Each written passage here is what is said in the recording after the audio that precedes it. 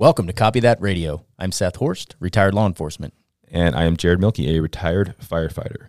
We started this podcast to tell the real stories of first responders to the general public. We believe there is a disconnect between what actually happens in the world of first responders and what the public perceives happens in the world of first responders. Jared and I are both full-time realtors here in the Inland Northwest, and if you want to partner with us at eXp Realty, please shoot us a message. That's right. We currently serve the Inland Northwest, but we can help you get started in real estate wherever you live. Now, here's a word from our sponsors. Thank you. Welcome to Copy That Radio. This show is sponsored by Patriot & Company. Patriot & Company is a veteran and first responder-owned company that provides all natural soaps and beard care products. They have a men's line and a women's line. Seth, what's your favorite flavor? Hipster Repellent. Hipster Repellent is the anti-skinny jeans scent. There's plenty of other scents. Go get yourself some. Use the code COPYTHAT, all caps, for 10% off anything on patriotandcompany.com. This show is also sponsored by NinjaRub.com, which will take you to SierraWanna.com, the parent company. Sierra Wanna specializes in natural body care products using traditional methods of infusion, capitalizing on herb synergy. Our personal favorite is Ninja Rub. Ninja Rub is the jam. It's the jam. We use it for all of our sports and jiu-jitsu related injuries. And for 15% off, use the code COPYTHAT, all caps. All caps. Copy that at ninjarub.com. Boom. Yay! I'm still hot. I did jits this morning already. Animal.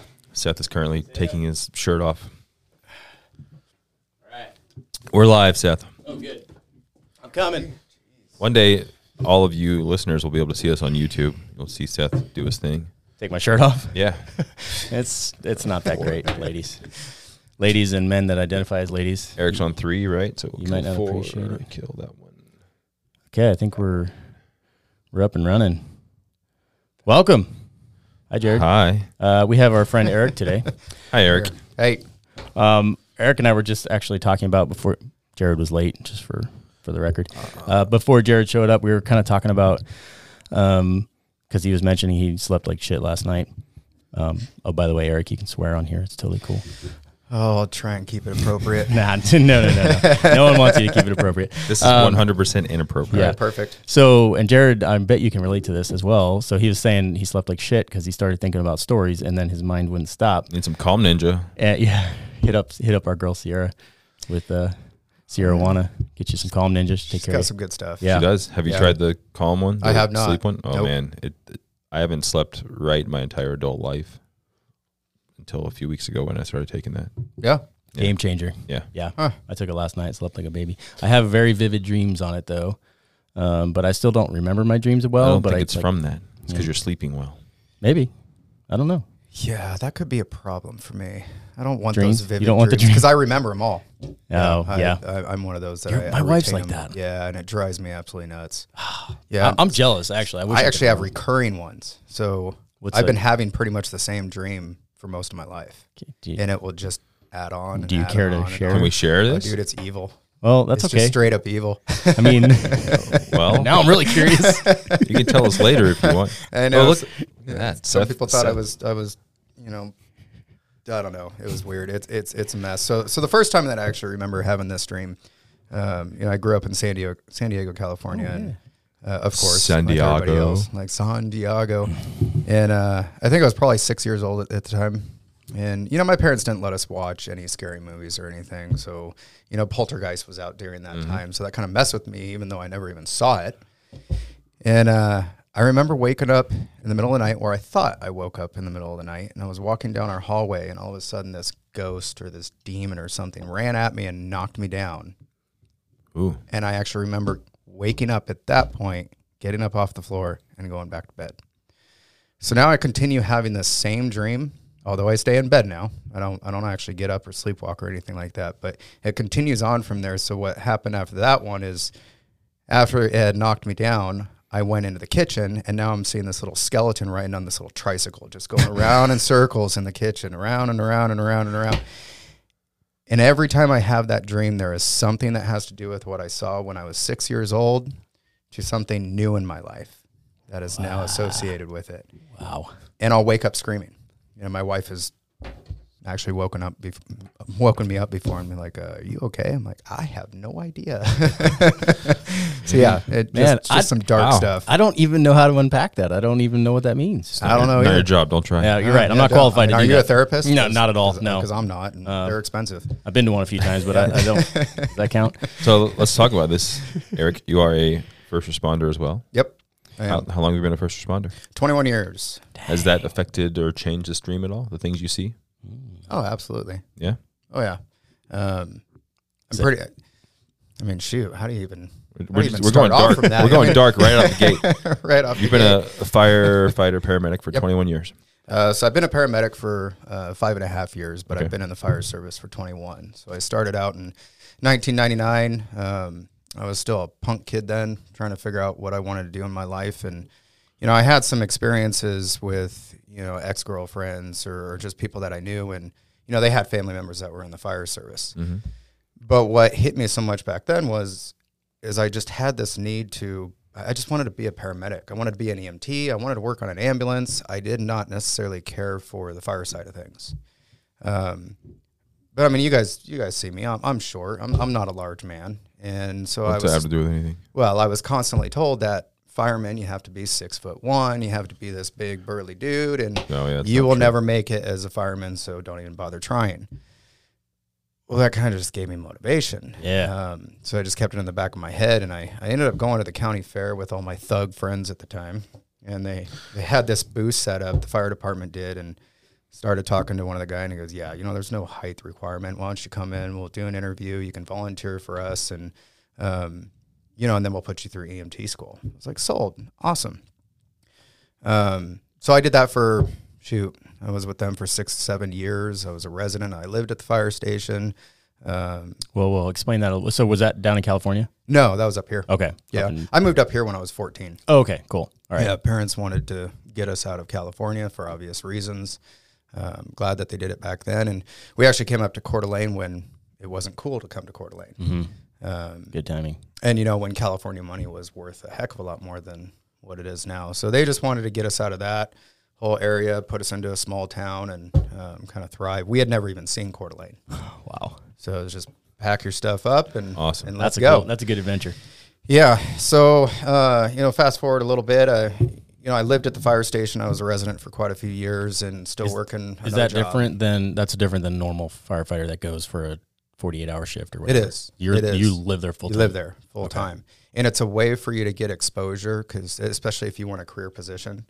And not all departments do it. It's like an internship. It's like an internship. And, you know, there really isn't a whole lot of departments that do that anymore, especially around here. I don't think there's any. I don't think anybody does it up here right now. No, but it was a great opportunity for me because I was exposed to so much more. I was exposed to the duty crew, and I knew that is what I wanted to do for my career. But it was difficult. You know, no matter what I did, I was still a punk kid. You know, I was hanging around the wrong crowd. I was doing all the wrong things. And I kept on asking myself, well, why can't I get that paid position? Well, it's because I was doing all the wrong things. Because you were being an asshole. I was being an asshole. Yeah, pretty much. So did that for a while, and went, you know what? I just, you know, I had a captain at the time come up to me and he goes, look, you will never, ever be a paid firefighter. You might as well turn in your badge right now. Wow. And it hurt me. Like, it devastated me because this is someone that I really respected. And I was like, fine. I'm done. So I turned in my badge to my lieutenant, who I had a lot of respect for, lots of tears, and I left. And I focused on my business at the time, which was doing floors, and got really successful doing that. But I was constantly being called back to the fire service. I needed to do something, whether it was volunteer or really go for that career position. And I was invited to be a volunteer for a small fire department, which I accepted. And within, I think, about a year and a half, I accepted a full-time position with them. And then just kept on going. So, but it wasn't until I actually cleaned up my shit, started doing the right thing. Amazing woman, was raising her 3 kids, plus my daughter from my previous marriage. So everything had to kind of line up perfectly, and a lot of it was me. Me figuring out how I'm supposed to be living my life. and everything just got better from that point forward. How old were you at that point? Oh man. Honestly, I'm not even sure. I think it was probably like 25 or 26. Because I mean, I was going down like dark road. I wonder if that's a common age. That's like when I got my shit together and actually got hired. Very common in the like fire a common service. age when your frontal cortex actually forms and you start making good decisions in life. Yeah, well, that is true. Yeah, I don't know. You guys are medics, not me. Fuck what I know.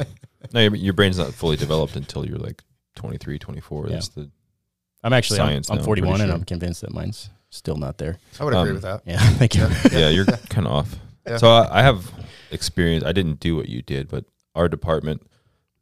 I'm from Central Florida. You don't know anything about me. I just realized that. Nope. Know They nothing just about met. We just met. I was a firefighter for 14 years.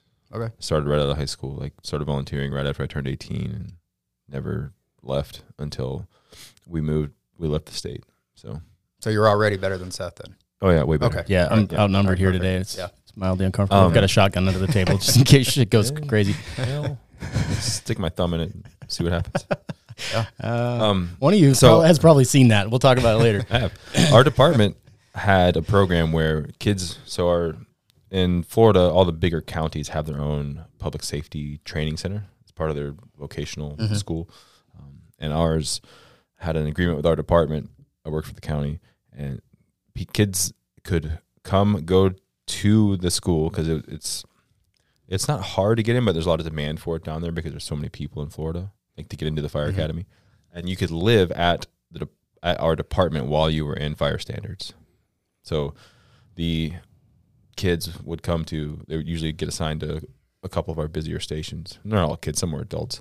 But the younger ones, they were all complete assholes. Like they would move there from somewhere else in the state, live at the fire station for 4 or 6 months, whether they were days or nights or whatever. And almost all of them, every time across the board, was a complete asshole. Because they were that younger, goofy, like, yeah, I'm a badass, I'm going to do this kind of person. And some of them were, like you said, they were doing the wrong things with the wrong people. And our department's like, yeah, you're never going to work here. Like, not ever, don't even apply, you know?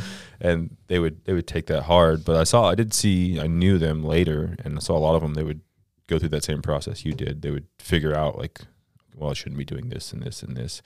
And they would get hired somewhere else, like a neighboring department or another county or a city. And it might take a few years, but it was a very similar process. Yeah, because I mean that's pretty much what you have to do. Is if you started out as a department and they saw you as that piece of shit, right? You have to move on to and start all over somewhere else, and that's what I did. And I actually even tried to go back. I tested with that department quite a few times and got pretty close, but you still had those certain individuals that could make the decisions that were holding on to what I used to be as opposed to what I am now. Yeah. Because I wasn't one of those guys. I say guys because I didn't start going down that bad path until I was 18 years old. I was raised right. My parents were together, middle-class Americans. Like everything was right where it needed to be, with the exception of being extremely sheltered. So once I turned 18, my eyes were open to this big old world, and I just dove into everything I could. And, it just took me a while to get past that and realize that I could be a heck of a lot more than what I was doing. Yeah. And, I came super close to, not having really any quality of life. Plenty of times I put myself in situations where, if I would have got caught, I wouldn't even have had the opportunity to be a fireman. Oh yeah, I was in the same boat. Yeah. Same here. So I have spent pretty much, my 18 and above just fighting for everything. I wasn't handed anything, so I've had to fight for where I'm at now, fighting for my business, fighting for everything, and that's kind of where I have my pride. I'm just Sure. That's awesome. Yeah. Yeah, if I hadn't started volunteering right away, like right after I turned 18, I would have done the exact same thing you did. Yeah. Like, yeah, I mean, I kind of did it to there were limits though, because I was already trying to become a firefighter. But if I hadn't have started that way, it would have been the exact same thing. I would have been one of those asshole kids. Yeah. So, Well, I was an asshole kid. I just was friends with the department. Yeah. So I got a job right after I finished school. Well, what you find is, the fire department is your ground. You know, that's what's showing you what you can be and what kind of life you can have, while you're still being pulled by all these outside influences, because that's what's cool. You know, it's cool to be the bad boy. It's cool to get in trouble. It's cool to run with the wrong people and do drugs and everything else, while you still have this other thing hanging over you that is actually your future. And so you're trying to find a way to disconnect from all that and drive yourself in this direction. But it's not easy, especially in the fire service. I mean, it's hard to get a full-time position. And it took me a much harder now, long time. And, I mean, my life wouldn't be the same without it. Yeah. I have a funny, like, odd story.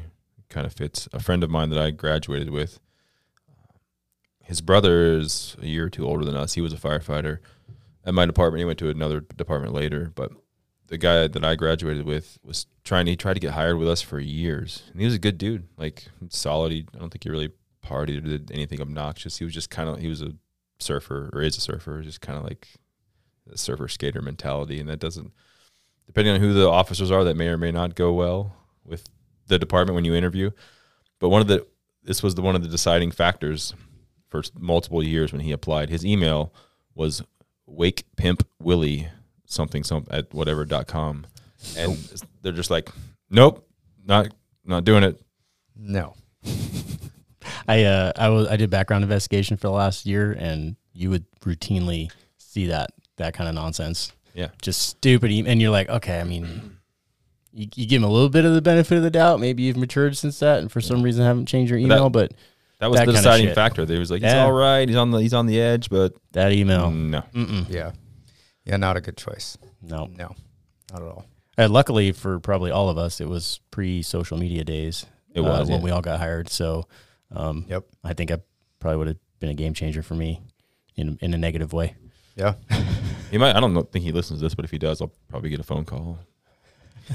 That's why. It was the damn email. I would have changed it. I would have told him if I didn't find that out until later, like after a couple rounds of hiring, and he didn't get hired.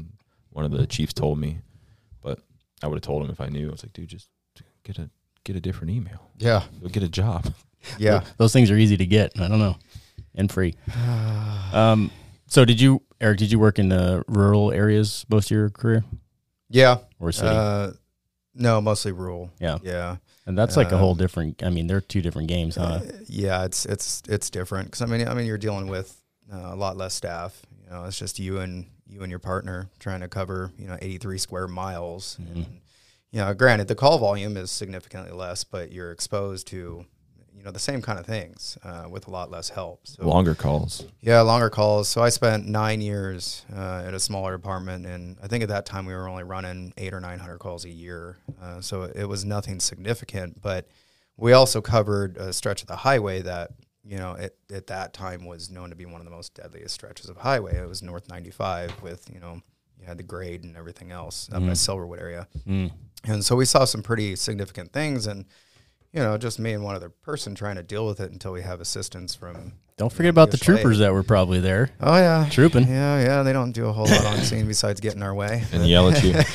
Move your engine. Yeah. Move your engine. We got to open this highway. Well, I'm sorry, sir, but we're trying to cut someone dead out of the vehicle.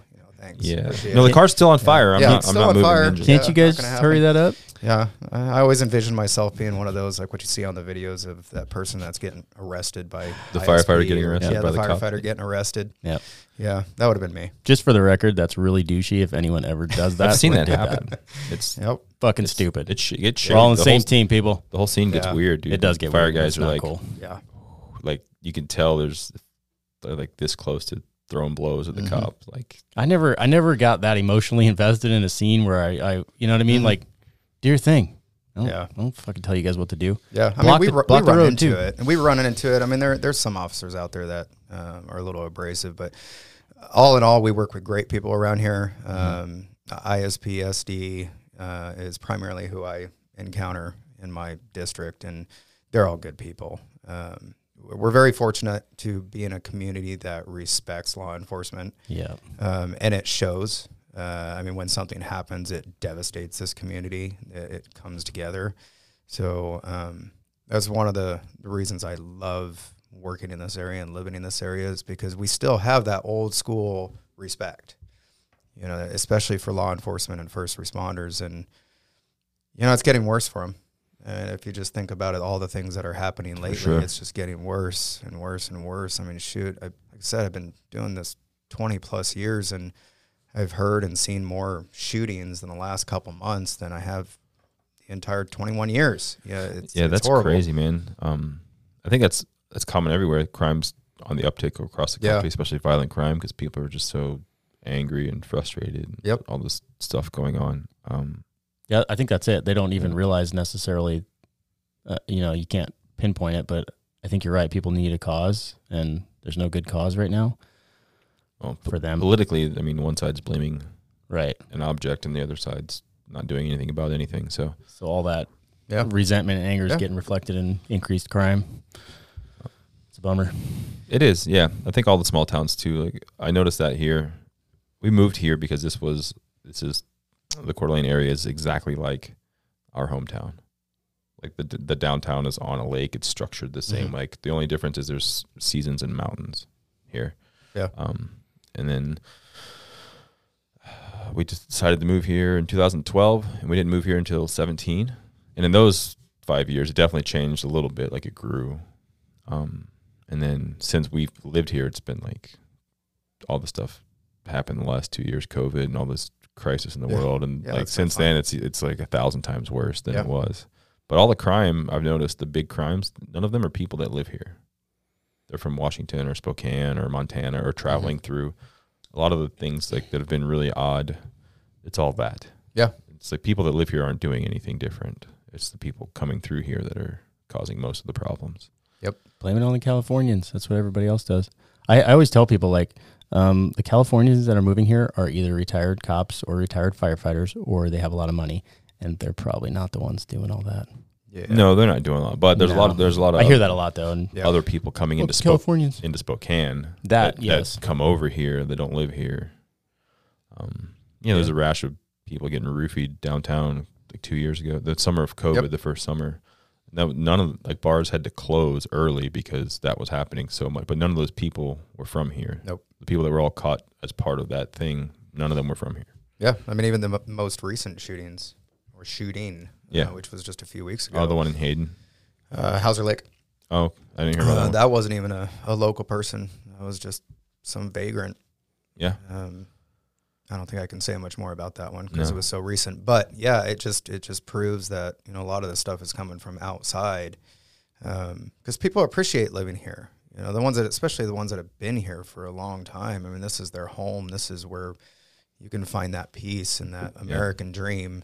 But it's being infiltrated, and it's not fun. No, I see a lot of people come here to like and reflect on how healing it is.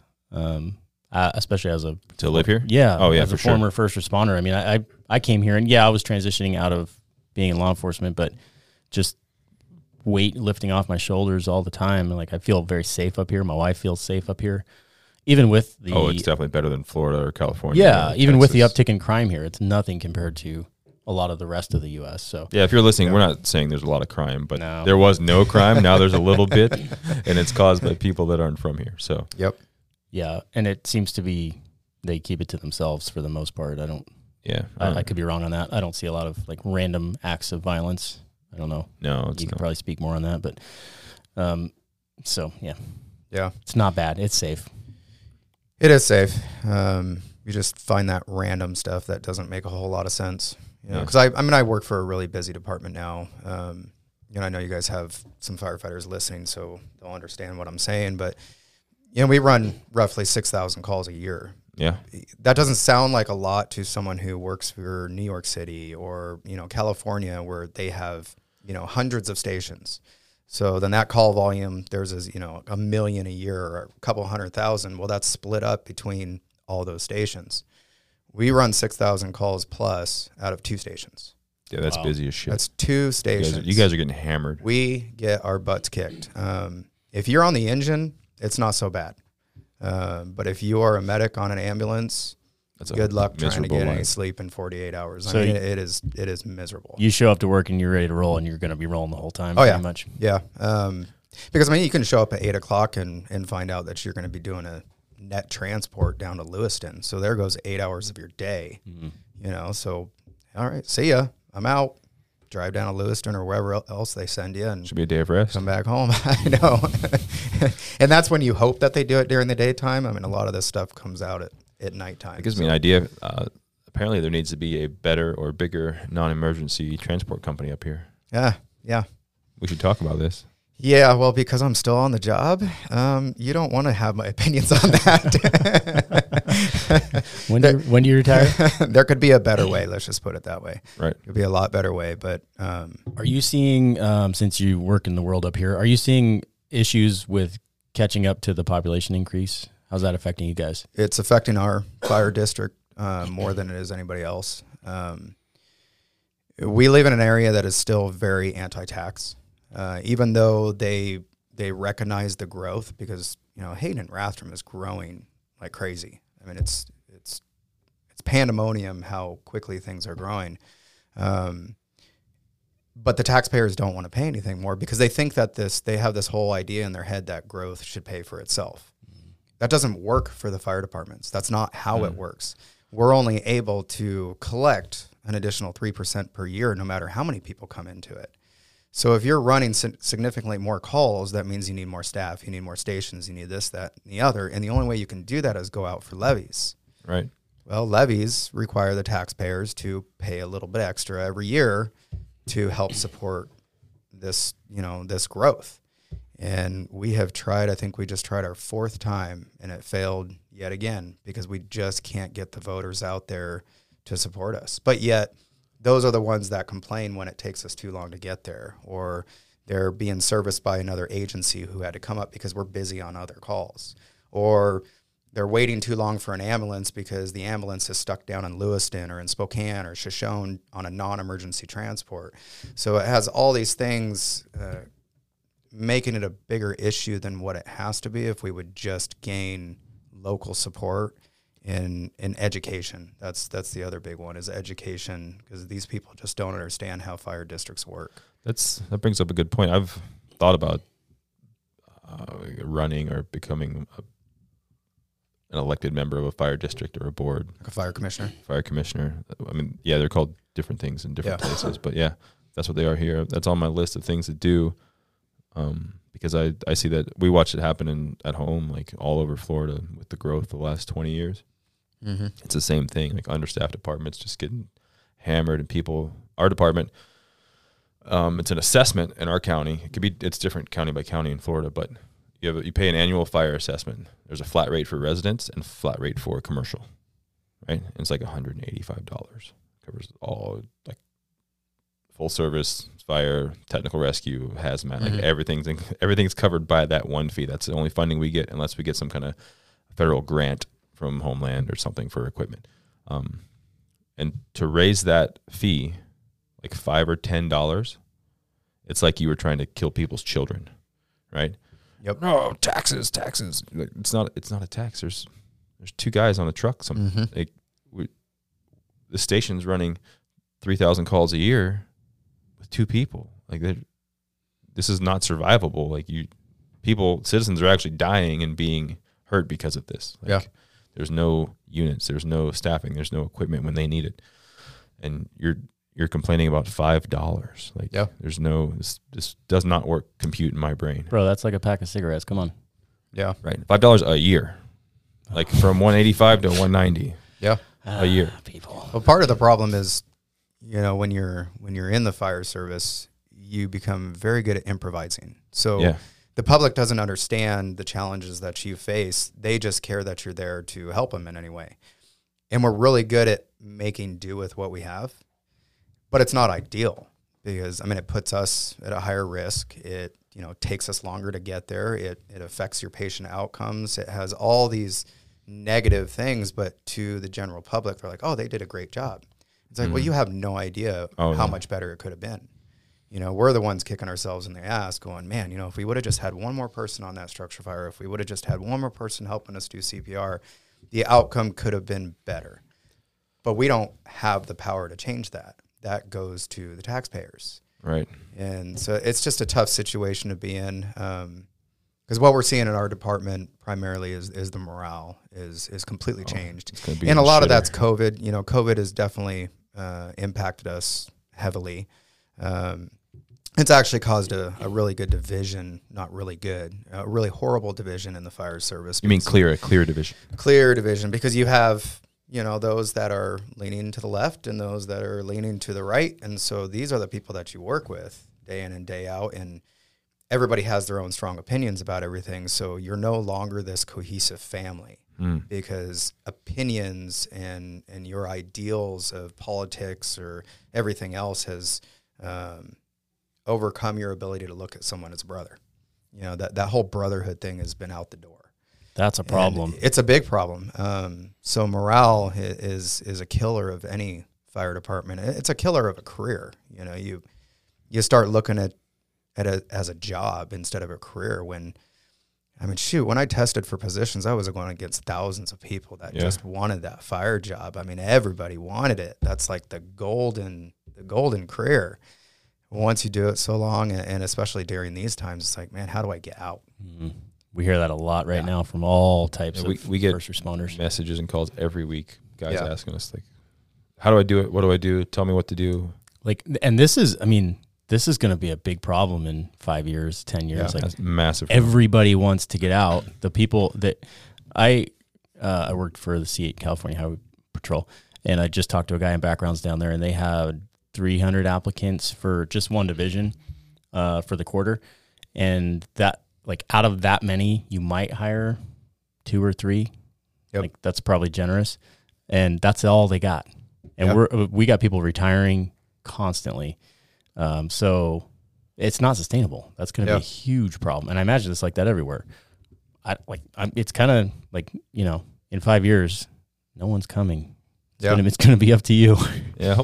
Well, that's the thing. You have to hope that, like, over time, the political climate will change and people will want to come back to it, or it'll be viewed as it'll have to, or desirable profession again. If not, it's going to be bad. There's a whole group of people that believe this was all intentional, by the way, but we can't talk about that. Can't talk about that here. I mean, it's such a bummer though. Like you, Eric. Like, I fought to get that job. Yeah, you did too. Like, everybody did at that time. Oh, yeah. You would. We all gave up so much to do it, and it was fucking miserable. And you dealt with it, and you get where you wanted to be, and then to have a turnaround and, you know, and be like, how do I get out? Yeah, and I mean, to be honest, it takes care of me and my family. Yeah, you know, I am very grateful that I was given the opportunity to serve in my position and do what I had always wanted to do. But the climate has changed to where you have to change or adapt or whatever you want to call it. And although the fire service is providing for me and my family, it's affecting you mentally. You're no longer wanting to go to work because you just don't want to deal with the things that you deal with, and you don't want to see the things you see. It's no longer that exciting place to be. And so you're just trying to go through the motions, because nothing will take away the fact that I love being a paramedic. I thrive on helping people. I just love it. You know, my most favorite thing to do is to be in the back of an ambulance with, you know, 80-year-old grandma and just sitting there holding her hand and taking care of her. I love that stuff. That is my favorite thing to do. I would take that over a really good traumatic call or something that you can talk about to all your friends. I like being that caregiver. Yeah. But you don't get those opportunities much anymore. What you're mostly dealing with is all the political aspect of everything, and you're just trying to keep yourself sane. You know, we have enough things that we're dealing with. We have all our demons in our head, all the calls that we think, all the messed up stuff that we've seen. And you just want to focus on what you originally fell in love with the job, which is taking care of people, doing cool stuff. And that it's hard to find that happy medium now. Yeah. I'm with you. Yeah. Yeah. I that's what drew me to the job, is like, I love helping people. I hated writing tickets. You're helping people kind of in a back way route, but helping people on the side of the road that were like stuck, you know, putting chains on somebody's car because they're old and they couldn't do it, or changing a tire for someone that like legitimately couldn't do it, not just because they didn't know. Just being of service. Right. Like that there was so much value in that, and it felt really good. I loved that side of it. So it's a noble career still. And I definitely am also grateful that, you know, I have all of those memories. And then the exciting stuff too. Like you got to bear witness to shit that people would never ever see, you know. Yeah, most people shouldn't see those things either. No. But Well, some good and some bad. I mean, I'm, you know, in my own mind, I've watched the streets of Oakland burn in a riot, and yeah, it's kind of shitty, but at the same time, you're like, it's fucking epic. Yeah. it's epic because it's a moment in history that It like, is. not many people get to witness. Right. Yeah. Yeah. Yeah. He's not saying that it's good to. No, Burn cities down. don't do that. You're an asshole if you do that. No, but there's certain things that you go on I agree. Same with disasters. Yes. that, I mean, that's what you were designed to do. I mean, Right. that's the reason that you were there. I mean, your average person isn't gonna say, hey, you know what? I want to deal with dead bodies on a regular basis. Yeah. That's part of our job. I mean, that's probably why a lot of us are so desensitized to life, is because of the things that we see. But your average person never sees one dead body their entire life, where we see them so regularly that we don't even think about it anymore. Yeah. You know, it's only those really traumatic ones, you know, especially with pediatrics or just, you know, drunk drivers that have just taken out an entire family. Those are the ones that, you know, hurt you to your core. Those are the ones that you don't forget about. But then there's also the good things that you do, you know, delivering babies or, you know, just helping grandma out. I mean, there's just not enough of the positive things to outweigh all the negative things. And then when you start coupling in all the political aspect of it all, it just gets pretty demoralizing. Yeah. So I think we've touched on this a lot on the show. I don't know if you've listened at all or not, but we've talked about several things around this. One of them is having a different structure of law enforcement or fire service, like overall, not doing a 25 or 30 year pension, like maybe 10 or 15 years, and then there's a transition out, like what the military is supposed to have. They don't really have it either. It's kind of crappy from what we understand, but maybe that's an option. And then the other side is like you have to give the people that are doing it something that makes all those things worth staying. Even if it is only 10 or 15 years, Yeah. like it has to be worth it. Like there used to be a good pension and benefits. Now, in most places, benefits are not included with that. Like after you retire, all your health issues and all the stuff you sustained from your work in most states isn't like you don't get post-retirement benefits at all. Yeah. And now, in addition to that not being part of it, pensions are also going away. Yeah. Like most pension funds are no longer pensions. They're pushing people into the market, into IRAs or some other investment option. If that's all I'm getting, I might as well do something else. Yeah. Like that's not like there's nothing to me that's worth all those years of trauma and all. Like I still don't sleep well. I've been gone for 8 years and I still can't sleep without help. Like I just can't. Yeah. I spent so many nights up all night at busy stations, getting up, getting hammered, like 2 hours of sleep, wake up, an hour of sleep, wake up. My entire adult life from 18 to 32 was like that, and I still can't sleep. Have you, Eric, in your time seen a good shift towards like taking care of the mental health of, that comes up a lot in our podcast, I mean, because it's a big deal. Like when you started, did it have that? So for myself, I started and it had that, there was that cowboy mentality of like, you're fucking fine. Yeah, you just saw whatever, but deal with it. And then towards the end, I started to kind of see, you know, critical incident debriefs, things like that. Sorta. They weren't quite doing them right, but there was starting to. Are you seeing any of that? Very small.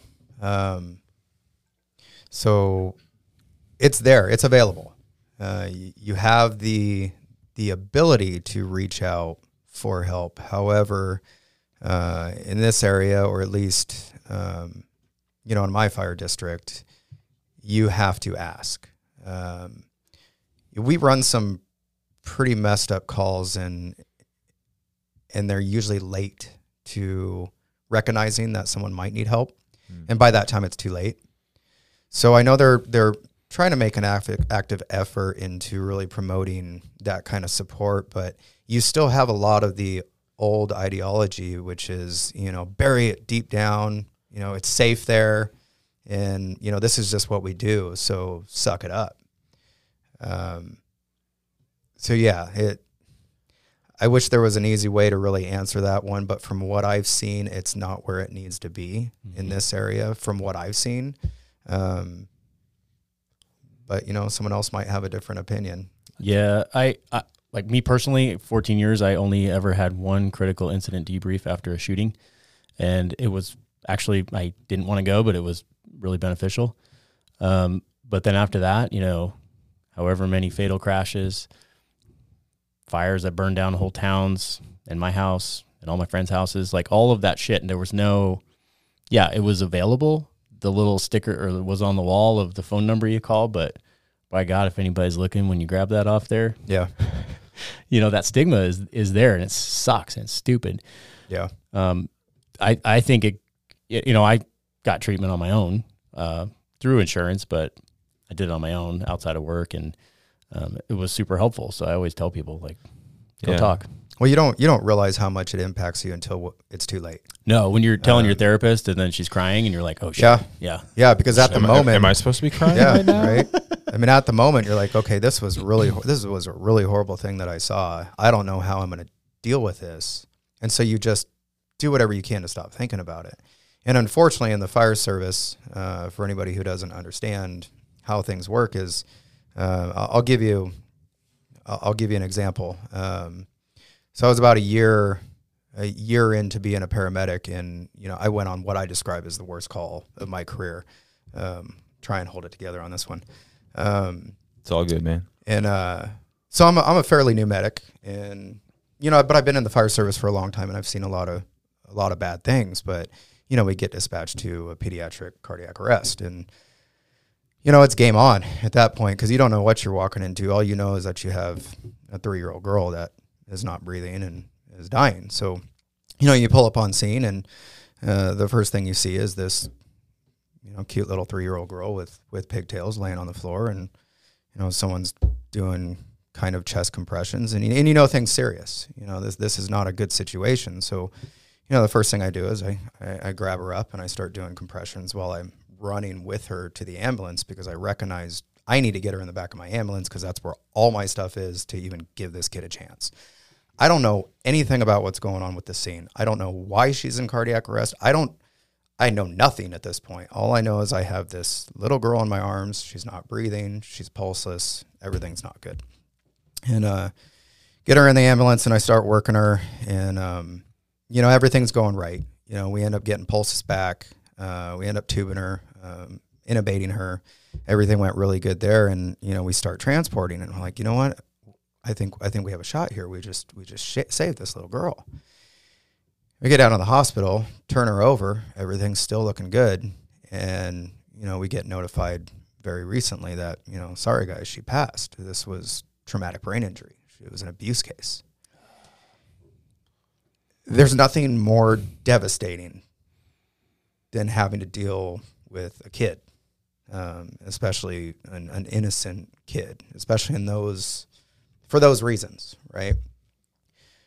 So you deal with that kind of stuff, and you try and hold yourself together, and you're talking with your crew, and because that's what you do, is you talking among your crew members who were involved in that call, and you almost feel like, okay, this is good enough. This is how I'm working things out. And as soon as you start to heal, or at least bury it down to where you don't think about it anymore, now all of a sudden you're being summoned to testify in court. Mm-hmm. So now you're having to bring up all those memories again in detail. You're having to go down there and look at coroner reports and seeing pictures of this girl that you can't get out of your head anyway. I still see her to this day. I mean, she was just, her pigtails that she was wearing just make me want to lose my mind. And this goes on for years until they finally are finished with the court system, and then you can actually start your healing process. And that is what is so unfair about what we do, is we're not given the ability to actually heal until years later. And by that time, the damage is done. And, honestly, in what we do, it's those kind of calls that just eat us alive. Everything else that we see, the constant cardiac arrests on adult people that we go on, the traumatic injuries, those type of things, they kind of just blend together. They say that what we do is never the same, but they're similar. So you can blend those together, and it just becomes part of the job. But when it comes to kids, those mess you up, man. They just mess you up bad. Most definitely. So, yeah. I think a lot of places, like my department, there was a county approved, I don't know, psychologist, shrink, psychiatrist, whatever the person was, counselor that you could go to. It was well, first you had to, like, it's daunting because you have to go to HR and say, I need this. And then you're wondering, like, shit, are they going to be questioning my ability to work? Like, it's going to put me on some bad list or I could lose my job. And is that just like a clerical person in HR? So they don't know. You have to request it from them, and then it's one person. That doesn't mean that person's qualified to deal with what I need to talk about. Like, I don't know. And I know people that went to that person through our county, and they were like, that was worthless. It was completely pointless. Because if that person isn't versed and trained on how to process what we're talking about, like you said, they might just sit there and cry and be like, what the fuck's going on here? And they recognize that as a problem within the fire services.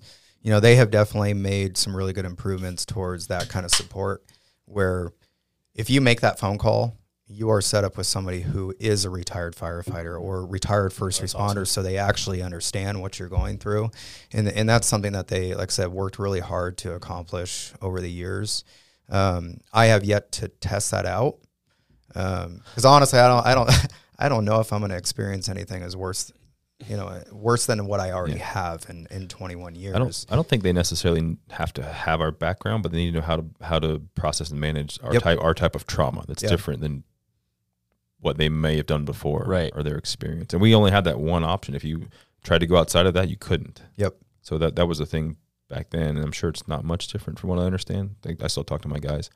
You have to seek it on your own and pay for it out of pocket. Like, it's not covered by anything, and it's just a daunting thing. Like, you don't know what's going to happen. Is it going to be worth all this money? Is it not? Yeah, Florida is so backwards. It is, yeah. God dang. Well, it's different. It's county by county or city by city. It's not. There's not like a state standard. If you work for the state specifically, it might be different. So the last few years, I know they passed a bunch of legislation down there to help first responders, and mental health stuff is part of it. But that doesn't mean every city and every county is implementing all of those things. So, I post service, I sought my own help through coaching and counseling and stuff, like Seth did too. There just wasn't anything. I don't know. I remember calls just like you, like kids, babies, all that stuff.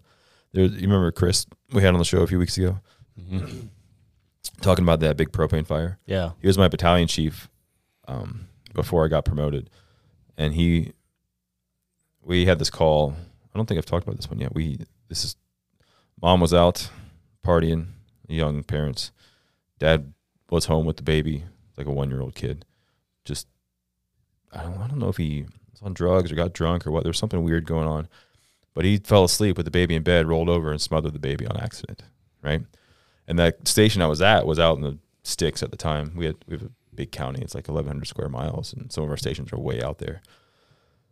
So I rode into the hospital working this kid for like 25 minutes, just doing compressions. We did everything we could. The kid was long dead, and then just the way our department worked, there was no, like 3 or 4 weeks later, Chris, my chief, came. He's like, "Hey, I just heard about that baby you guys ran a couple weeks ago. Why didn't you tell me about it?" And I was just like, why would I tell you about another dead kid from 3 weeks ago? Like, I have no reason to tell you that. It doesn't do anything for me or you or anybody else. Like, why would I tell you that? And he was mad that I didn't tell him. He's like, "Well, you all right?" I was like, yeah, I mean, at this point, it's just like all the other ones. Yeah, I'm all right as I can be.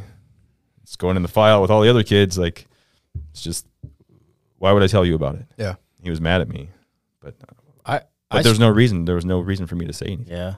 I struggled with, I would like apologize to my therapist when I was done. Cause I legitimately felt bad. I'm like, I hate dumping that on someone else. I mean, you can talk about it with the guys cause they were there and that felt safe, but like, you don't want to go home and you don't want to dump it on your wife. Oh, absolutely not. No. So yeah, that's a weird feeling too. Is like, I feel like I need to hold on to this shit because you don't want to handle it. I don't want anyone to handle it. No. Yeah. It fucking sucks. That's that helper mentality, I guess, is you don't want to put that on. Yeah, why would I burden my wife? Like, actually, listening to some of these shows is the first time she's ever heard my stories. Like, I'm not going to tell him. Why would I come home and tell her that shit? Yeah. Yeah, I I would give share my some. wife bits and pieces. Yeah, like we Yeah. had Bits this and pieces. bad call or whatever. Yep. I don't go into details. Or Yeah, but she, over the years, she recognizes when it's a bad shift for me. Because I'm a very busy person. Right. Yeah, it doesn't matter if I'm up for 48 hours on shift. Guess what? When I'm getting off at 0800, I'm in my office the rest of the day. I'm doing something business. I'm teaching jiu-jitsu. I'm doing something. I don't really get that downtime like what most people do. right. And she knows that if I go home and I go to sleep, Yeah. something's wrong. Leave me alone. Leave me alone. Or if I am just distant, she knows something's wrong. But I'm not going to tell her the kind of crap that I see. Yeah, and a lot of it is, just run of the mill stuff, but it still eats at you. It's just you're just seeing the same crap over and over and over again. It just wears on you. So, luckily, we've been married for quite some time, and she recognizes when it's been rough for me and leaves me alone.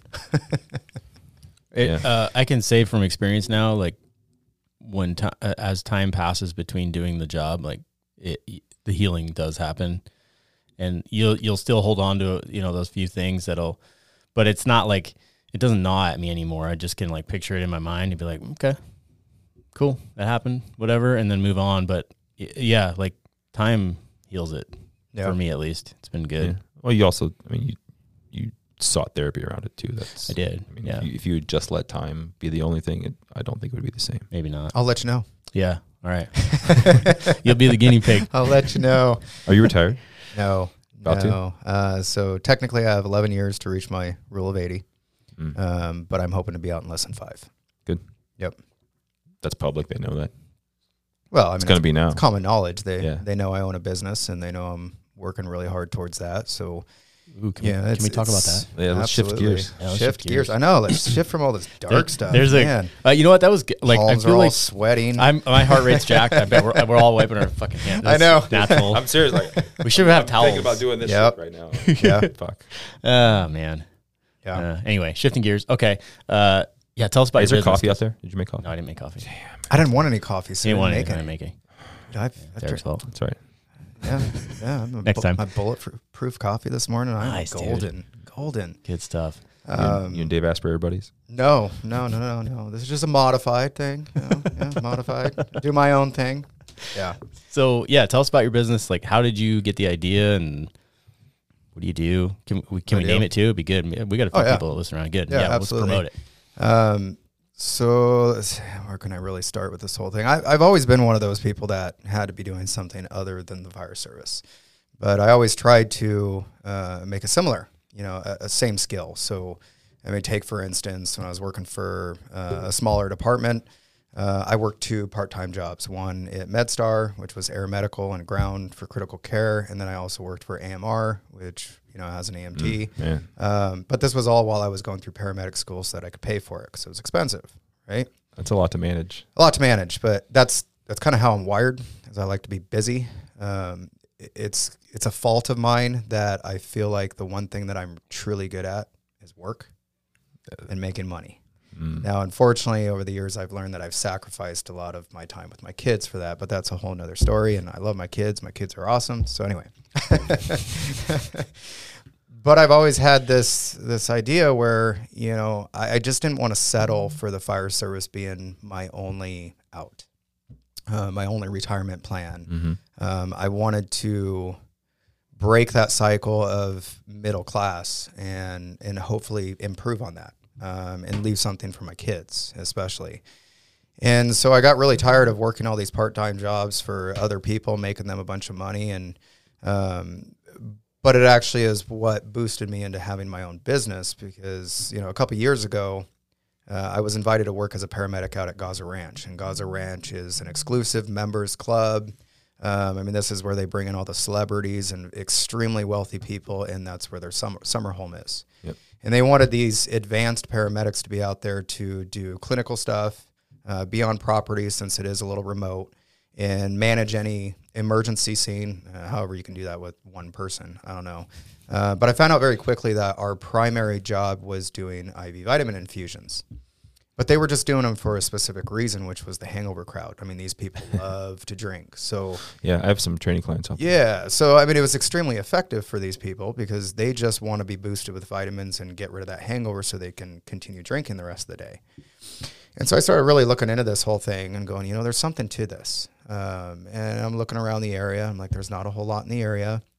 If we're going to do this, we're going to do it right. So I reached out to my best friend. I call him my best friend. We were friends before he became my chief. I have a lot of respect for him. And I pitched it to him. I said, look, this is what I want to do. What do you think? And he goes, I'm in. Let's do it. I said, okay, well, we need a medical director. And so we reached out to Doug, and he goes, yep, heck yeah, I'm in. In fact, I already have an office, and you guys are more than welcome to use it. Perfect.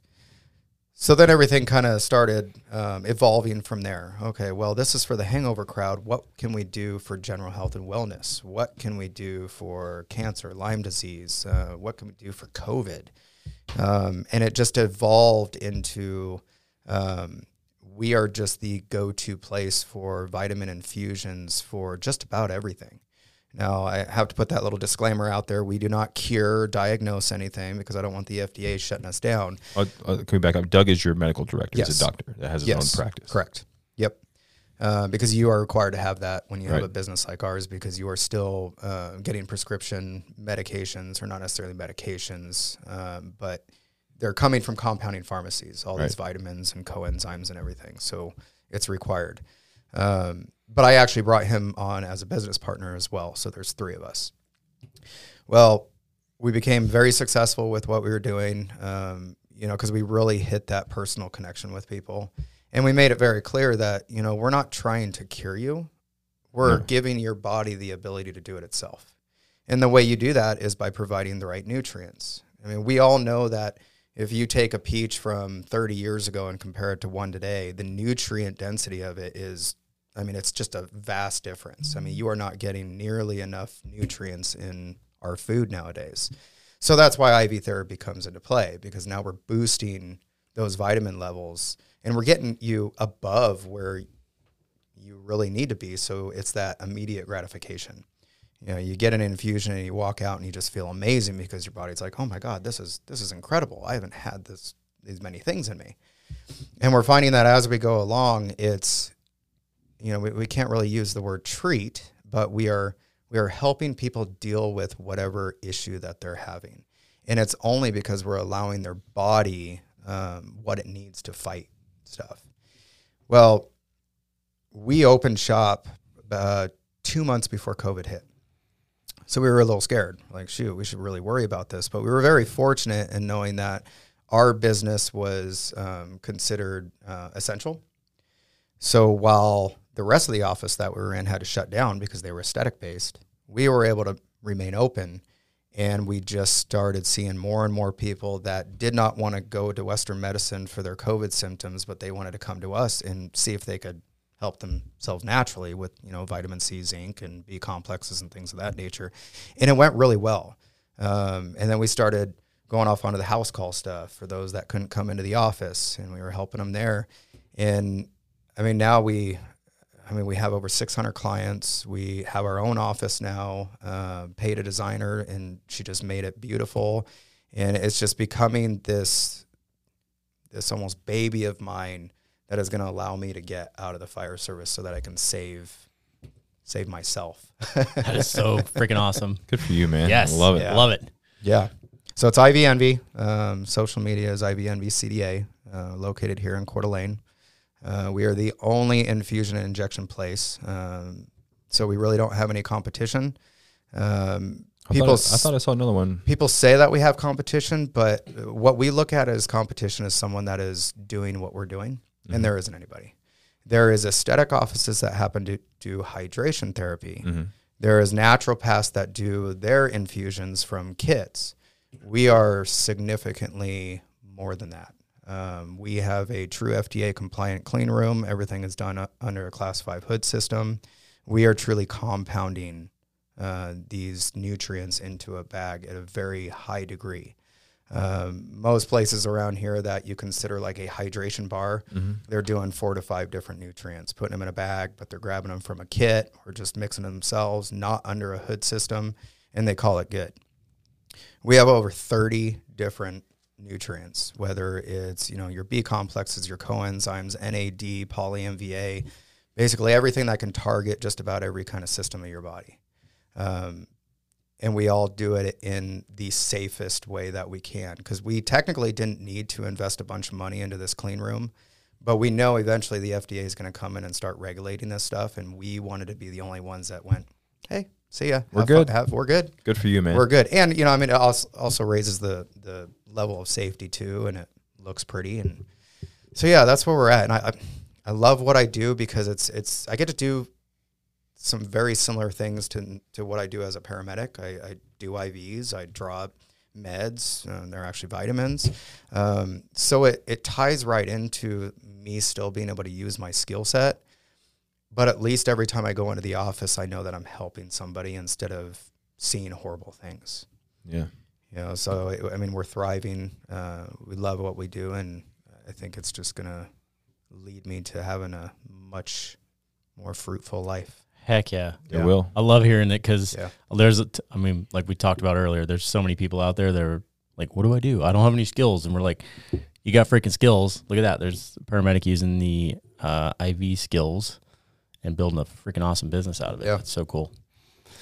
I would say I don't want to like burst somebody's bubble out there, but most paramedics don't have that drive or that mindset to start a business. Yeah, we glossed over. over. There's a shit ton of work that goes into that that you've been doing. Eric's built different to think like that and make that happen. I've heard that before.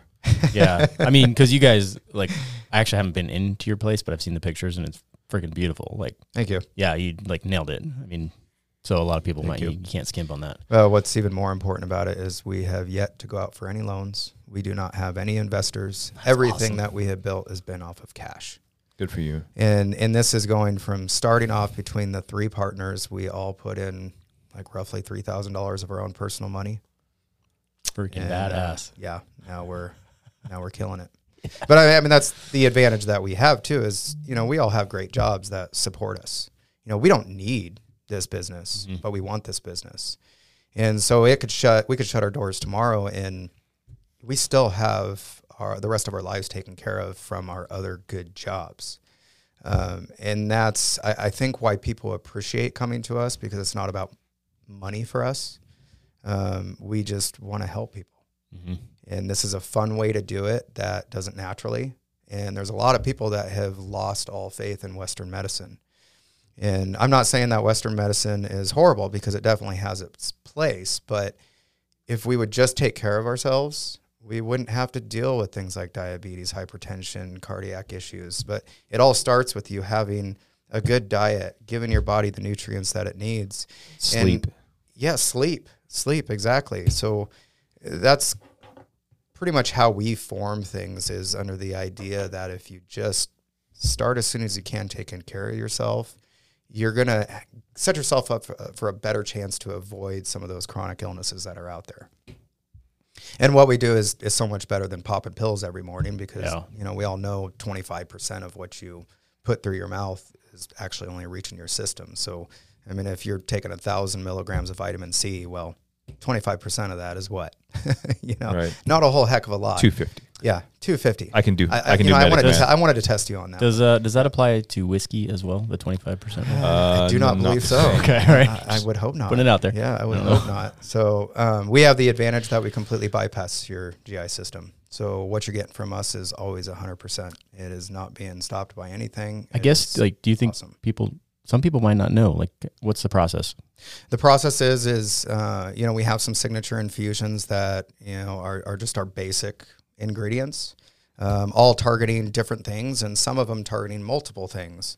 But the whole process starts with you coming in. We do a quick guest intake with you, find out if you're dealing with anything specific, and then we tailor that infusion for what you hope to desire out of it. Mix the bag up. We put a small IV in your arm, pretty much painless. It's no worse than getting, an injection in your arm. If you have tattoos, then it's definitely a lot easier than that.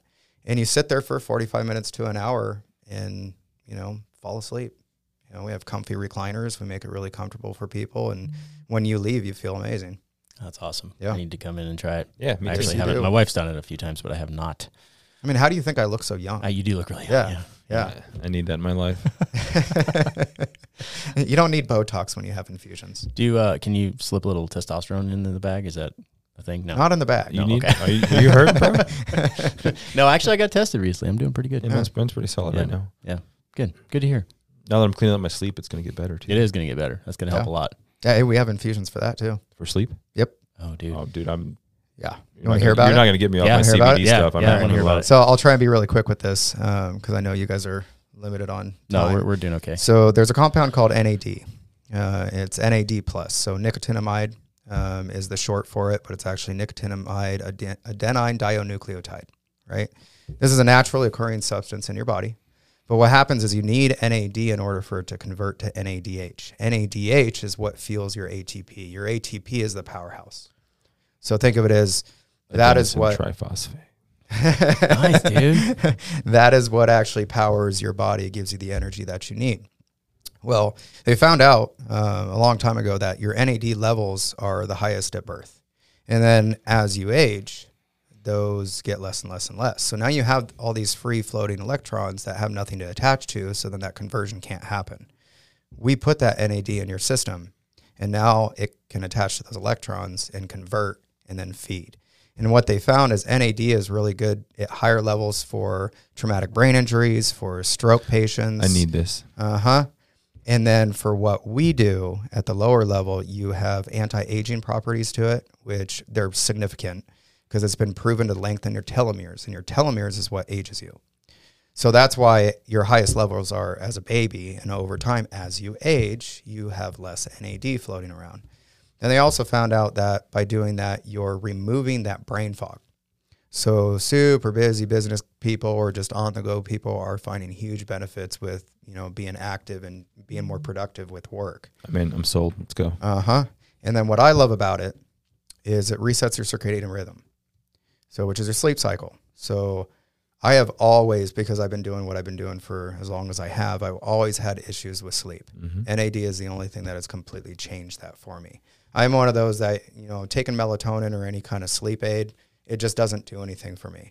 But NAD has the ability to almost tell your mind that you're off shift, it's time to sleep, and get good sleep.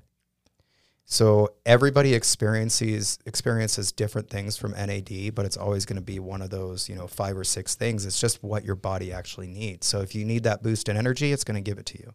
If your main issue is sleep, it's going to help you with that. If it's an anti-aging, get rid of wrinkles, make you feel youthful again, it's going to do What about that. this gray in my beard? Does it turn brown again? Biotin. Dude, actually, biotin will help your hair grow thicker and stronger. Dude, my hair started falling out when I was like 19. Just for men, bro. Yeah. Come on. I told my boys that, so supposedly it's the maternal grandfather is where males get their hair from. I don't know if that's true or No, not. it's bullshit. Both of mine had full heads of hair. Right. Well, maybe. I mean, there's other influencing factors too. But all the men on both sides of my family are bald. Yeah. Right.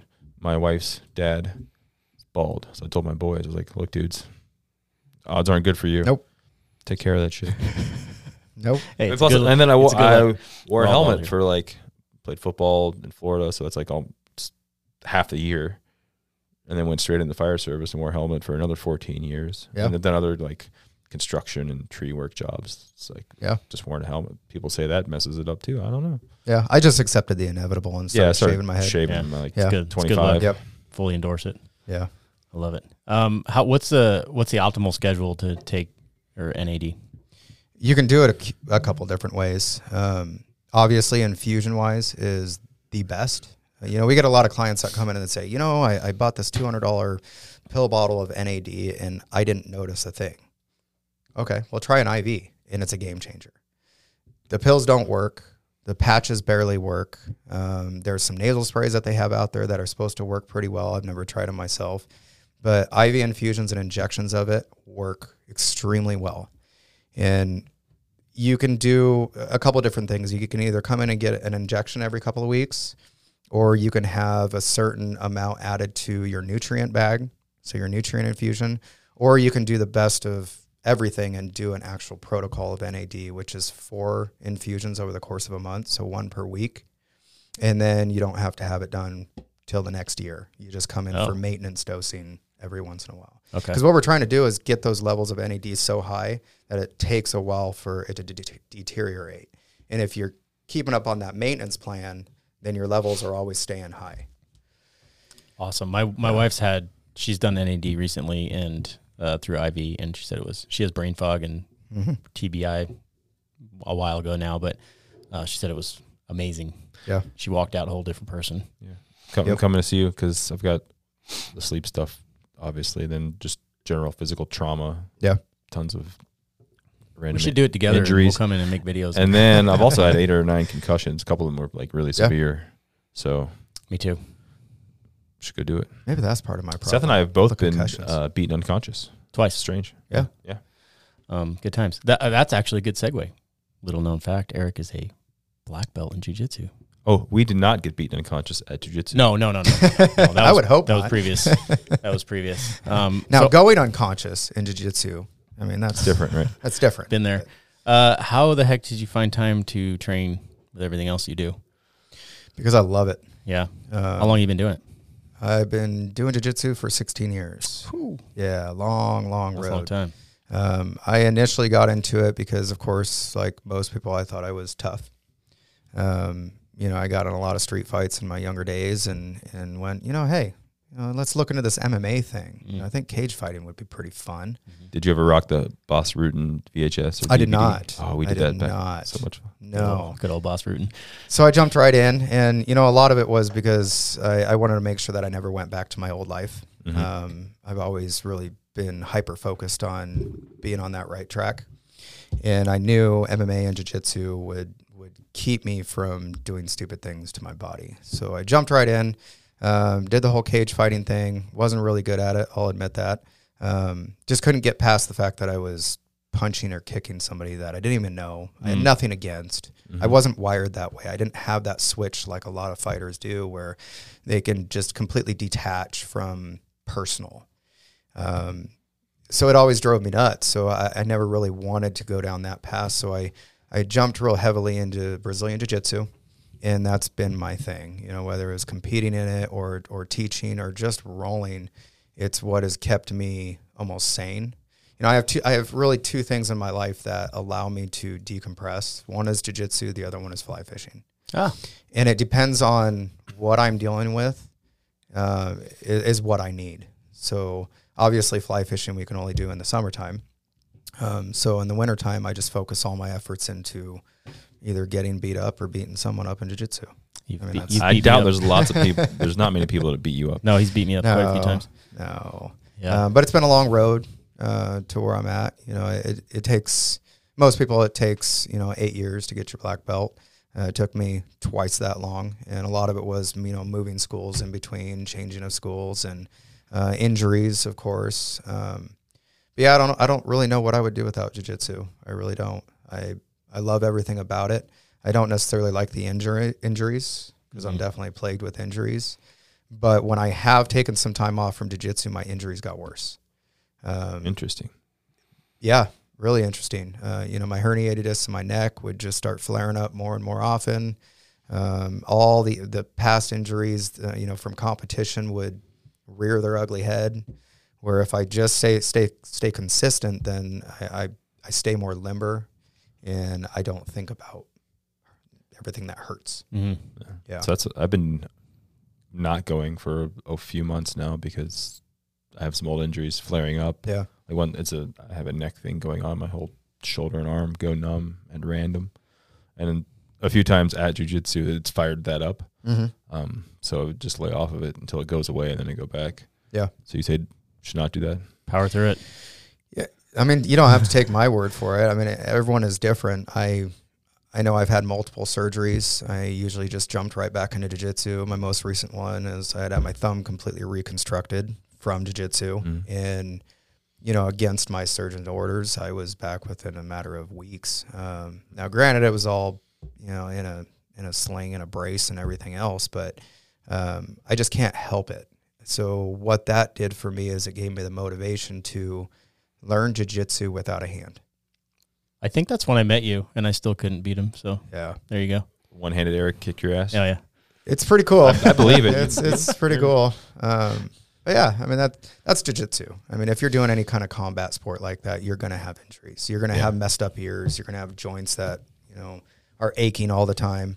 But Well, my thing's been, I've been more trying to figure out what's causing it. yeah, And I haven't had like a CAT scan or MRI or anything done. So I need to go have that done to see what's actually going on. Then I can develop a plan with somebody to kind of figure it out and work around it. Maybe get surgery, maybe not. I don't know. yeah. Well, it's not like we're young. No.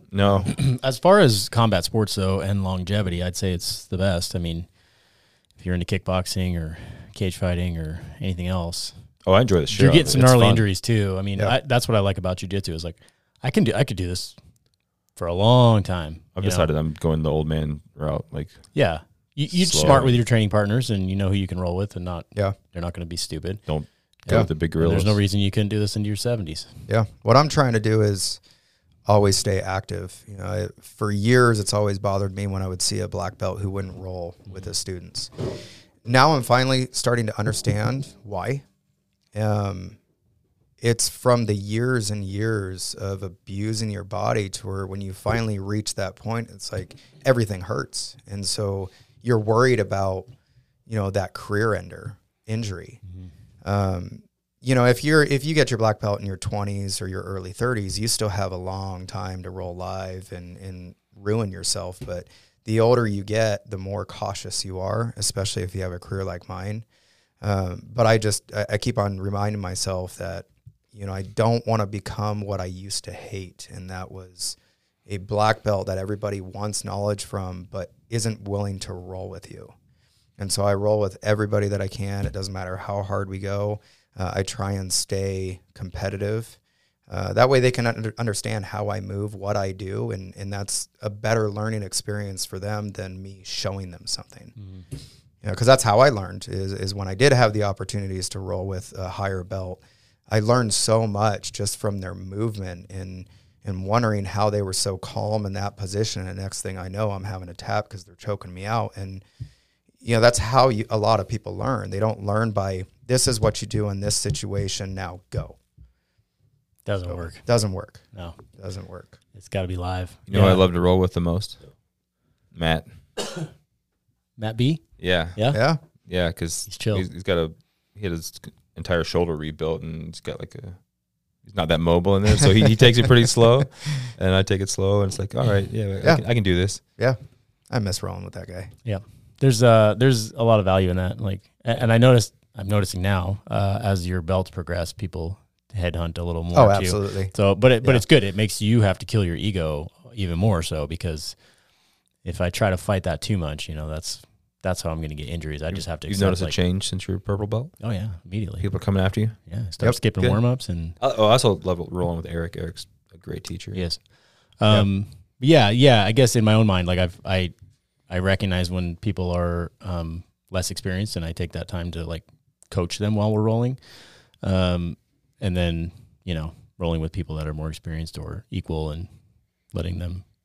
I guess I'm trying to say I let my ego go, and if they get tapped, I get tapped. Yeah, it's all good. I mean, there's a trade-off in jiu-jitsu. You always can't go in with the mindset that anybody who is a lower belt than you have to beat. That's it. Because you're training these people, you're teaching them. Eventually, they're going to catch you, I've and that's rolled a with compliment. Right. I've rolled with a few of those guys. Yeah. I won't do it again. Yeah. Higher belts that just want to fucking crush you because they want to. Yeah, It's like, hey, It's dude, no I'm- fun. I'm new. Yeah. I literally don't know anything. How about you? Yeah. Teach me something. Yep. Yeah, That's not fun. No, there's way more value in that in the teaching, and I enjoy that more too. It's not fun to go just choke someone 10 times in a row. It's like, what are we even doing here? Yep. I mean, in reality, if we were fighting, for a fight, Right. there'd be a lot more going on than jiu-jitsu, and Yeah, I'd win. Yeah, you'd be I'd picking people up. gouging eyes and biting and all the. You'd break Violent out shit. prison rules, wouldn't You you? would. Absolutely. Yeah. No, I'm serious. I've had my ass kicked plenty of times. I'm not playing around. Yeah. He's from Florida. It's kind of thought, I was a little worried when I walked in here. I see these two big dudes, bald heads, beards, and I'm like, all I right, don't- do we need to establish prison rules here? I don't like fighting, Yeah, but 'cause if somebody's actually assaulting me, Yeah. like jiu-jitsu is not. It'll be part of it. Yeah. Yeah. No, that's I'm, valid. I'm not going to stop until I'm not being assaulted. Yep. There you go, ladies and gentlemen. The gauntlet has been laid down. There it is. Don't bring it out. Maybe this would be a good time to kill it. I think so. I got to we're run. good. Oh, yeah. You're running. Where are you going? No, I got doctor's appointment in an hour. Oh, good. So. Gotta go with some NAD. No, but I'm going to do that too. I'm going to Yeah. get sign up. Just go on your website and sign Yep. up. Yeah, or call Website, the cool. office. Or call Drop the website. IVNV-CDA.com. Spell it. So IVNV, we actually did a twist. So it's actually just the letters. So IVNV. Oh, that's pretty easy. Yeah. CDA. CDA.com. .com. Yep. Like I said, social media, IVNV, CDA. We have a great media guy who does some epic pictures. He's a local guy. So we try and keep everything on point and educational and do a lot of giveaways. Yeah, it's just a cool company to be with, and would love to have you guys stop by. Sweet. Yeah. We will do that. We will definitely do that. Awesome. All right. Well, thank you for taking the time to share with us. That was some good knowledge, man. Appreciate Absolutely. Hopefully I wasn't too boring. it. No, that Told was you I that might was be. a good one. no, that was really good. You need Yeah. to come back and join us. Yeah, we'll get you back again. We'll All right, sounds good. share some more stories. Oh, there you are on Instagram. Oh, Yep. He already All found right. it. IVNVCDA, all straight through. Letter I, letter V, letter N, letter V, CDA on Instagram. That's Ida Boom. Victor, Nora Follow Victor, you now. Charles You do have David great Adam. pictures. You got a good Exactly. media person. Yes, we do. Bright and clean, and it's inviting. Yes. Well, on that note, Right. thanks, guys. Thanks, Eric. Yeah, anytime. Bye. Nice to finally meet Oh, you. wait, hold it. Nice to meet you done? too. Now we're done. Bye. Okay, now we're done. Bye.